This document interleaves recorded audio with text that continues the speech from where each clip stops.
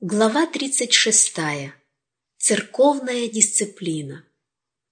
Необходимость в дисциплине. Те, кто не имеет достаточно смелости, чтобы обличить грех, или же те, кто ленится или пренебрегает серьезными усилиями для очищения семьи или Церкви Божьей, отвечают за те печальные последствия, к которым может привести небрежное отношение к своим обязанностям.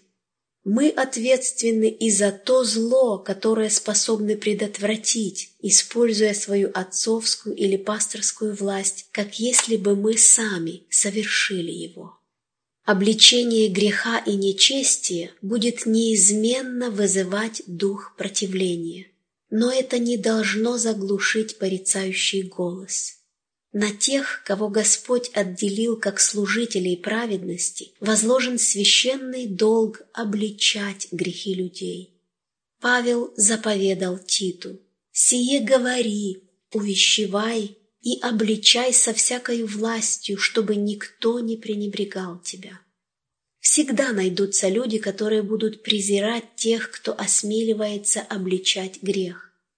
И все же обличать необходимо. Павел учит Тита резко обличать определенных людей, чтобы сохранить их в вере. Но как следует обличать? Апостол отвечает: «Со всяким долготерпением и назиданием». Виновному следует показать, что он поступает вопреки Слову Божьему. На проступки Божьего народа ни в коем случае нельзя смотреть с безразличием. Те, кто верно исполняет свой не столь приятный долг из чувства ответственности перед Богом, получат Его благословение. Превозношение служителя как воплощение совершенства по той причине, что он никого не огорчил порицанием за ошибки, не только уловляет самого служителя, но и губительно для людей.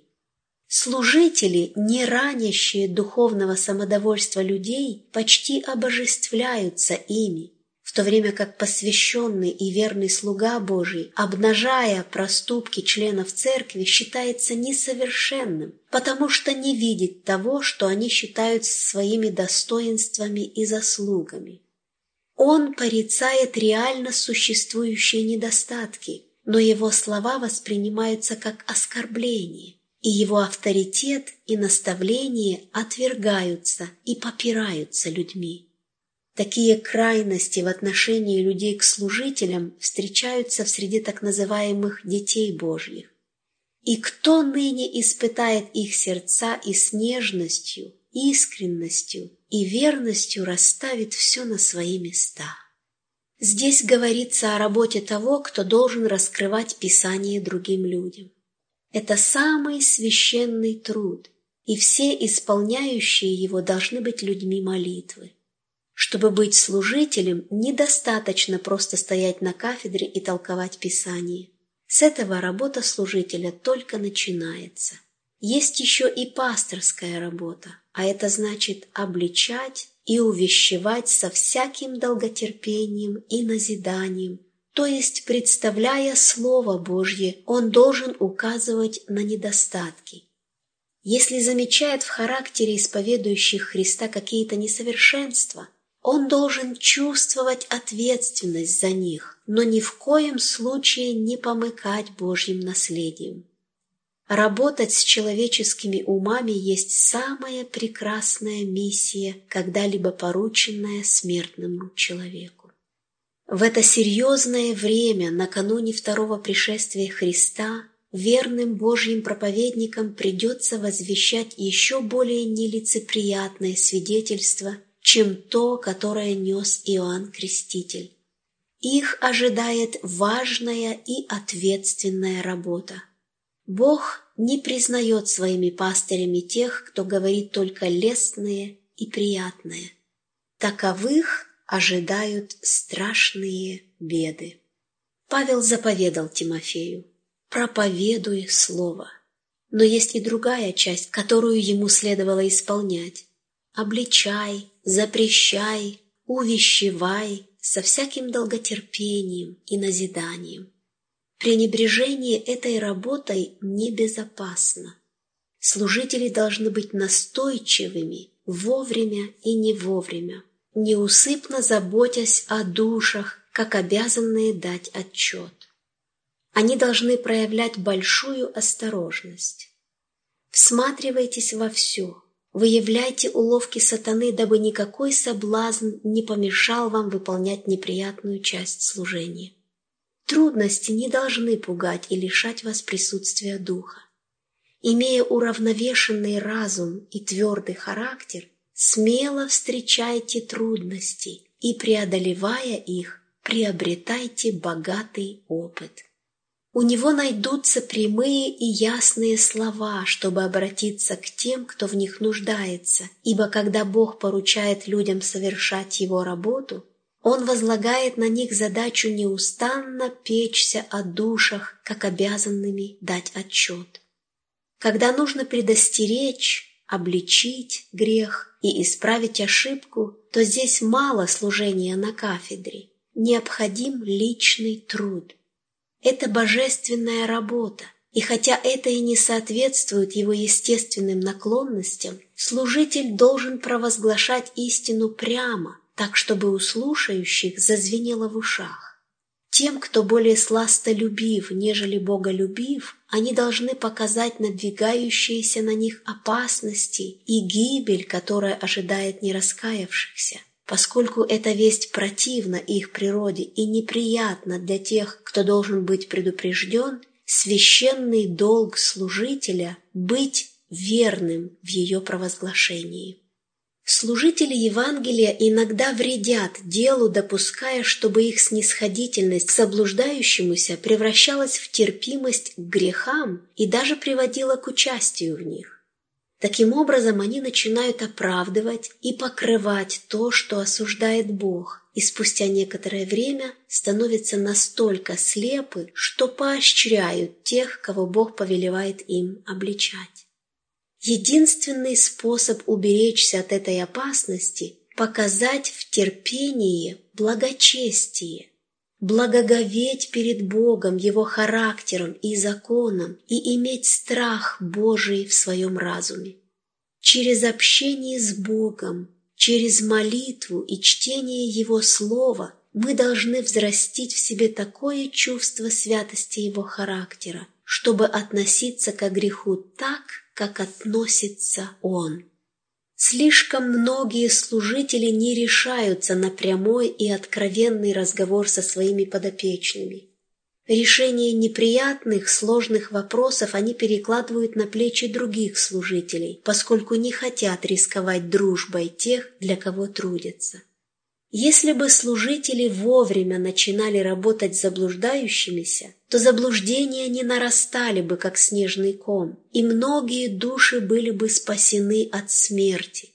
Если один служитель пренебрегает порицанием и за эту работу берется другой, то у обличаемых создается впечатление, что тот, кто не указывал им на их заблуждение, хороший служитель. Но ведь это совсем не так. Он был лишь проповедником, а не соработником Бога в сдерживании греха.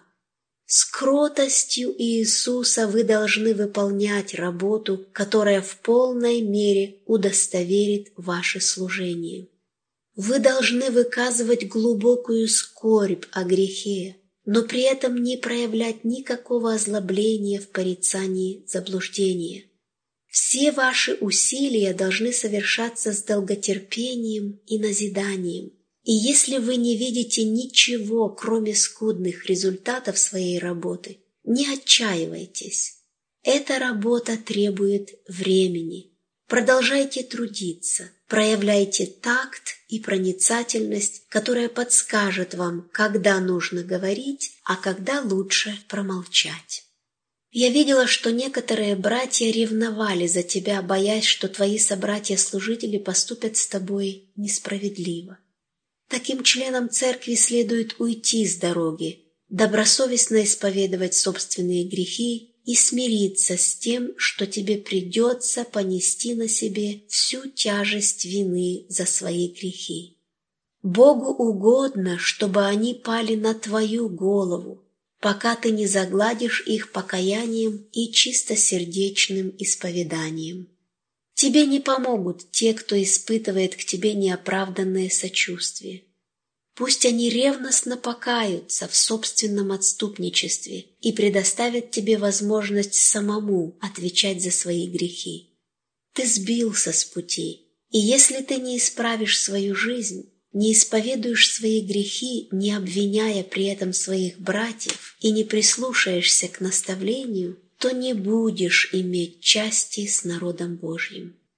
Люди, искренне верующие в истину, опечаливаются. Их испытания и скорби резко возрастают из-за того, что в их среду проникают люди, досаждающие им и ослабляющие их дух. Но Господь хотел преподать своим рабам урок относительно того, какими осторожными им надо быть во всех своих поступках. Оставьте расти вместе и то, и другое. Не выдергивайте преждевременно сорняки, чтобы вместе с ними случайно не вырвать драгоценные ростки. И служителям, и членам церкви надо быть очень осторожными, чтобы не проявить безрассудной ревности. Есть опасность переусердствовать в преодолении трудностей, возникающих в церкви. Многие проблемы зачастую решаются сами собой, если подождать какое-то время. Неразумно хвататься за решение еще не назревших вопросов. Нам придется проявить величайшую осторожность, терпение и самообладание, чтобы вынести все это и не пытаться улаживать конфликты по собственному усмотрению и человеческой мудрости. Отношение к дисциплине. Я вспоминаю пастыря, ищущего потерянную овцу, и историю о блудном сыне. Я хочу, чтобы эти притчи оказали должное влияние на мое сердце и разум. Я размышляю об Иисусе. Какую любовь и нежное участие проявил Он к заблудшим, падшим людям. А затем я представляю суровый суд, который произносит человек над своим братом, упавшим под бременем искушений, и все это причиняет боль моему сердцу. Я вижу каменные сердца и убеждаюсь, что нам следует молиться о плотяных. О, как я жажду пришествия Христа! Как я жду того дня, когда Он сам все расставит на свои места! Гряди, Господи Иисусе, гряди скорее! Вот моя молитва. Мы должны усвоить урок благости, милости и самопожертвования нашего Отца. Мы должны учиться дарить другим сочувствие и любовь. Получив этот бесценный дар, мы должны делиться им. Мы должны учиться руководить с любовью и добротой, а не с суровостью и порицанием. Когда заблудший приходит к осознанию своей ошибки, наше обращение с ним не должно лишать его самоуважения. Не рвите на куски, но перевязывайте и исцеляйте. Допустим, вы видите ошибки брата, а он может этого и не замечать в себе, и порой бывает сложно понять, как действовать в таких ситуациях. Но никогда не ведите себя так, чтобы человек почувствовал, что вы превозноситесь над ним. Вам может казаться, что ваши чувства, занятия, организация лучше, чем у него, но не стремитесь выказать это, потому что такое поведение не имеет ничего общего с истинным очищением и с истинным благородством характера. Мы должны не ранить заблудшие души, а приступать к ним, вооружившись смирением и молитвой. Когда служитель Евангелия с сердцем, смягченным любовью и благодатью Христа, соприкасается с человеческими душами, он сможет раскрыть свои самые лучшие, возвышенные качества, не лишая их надежды и мужества, но вселяя веру в тех, кто ее не имеет, поддерживая руки тех, кто их опустил, и укрепляя дрожащие колени. Жизнь пастыря полна опасностей. Если он достойный доверия пастырь, он не будет пребывать в беспечности, заботясь лишь о собственном покое и благополучии, но выйдет на поиски заблудших овец и в дождь, и в бурю. Допустим, он обнаружит потерянную овцу, упавшей в расщелину скалы, откуда она не может найти выхода. Ее сковал страх.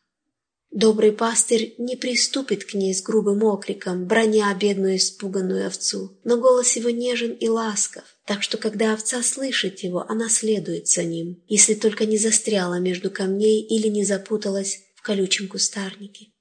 Тогда единственный способ найти овцу – это идти на отчаянное блеяние, которое издает заблудшая, откликаясь на голос пастыря.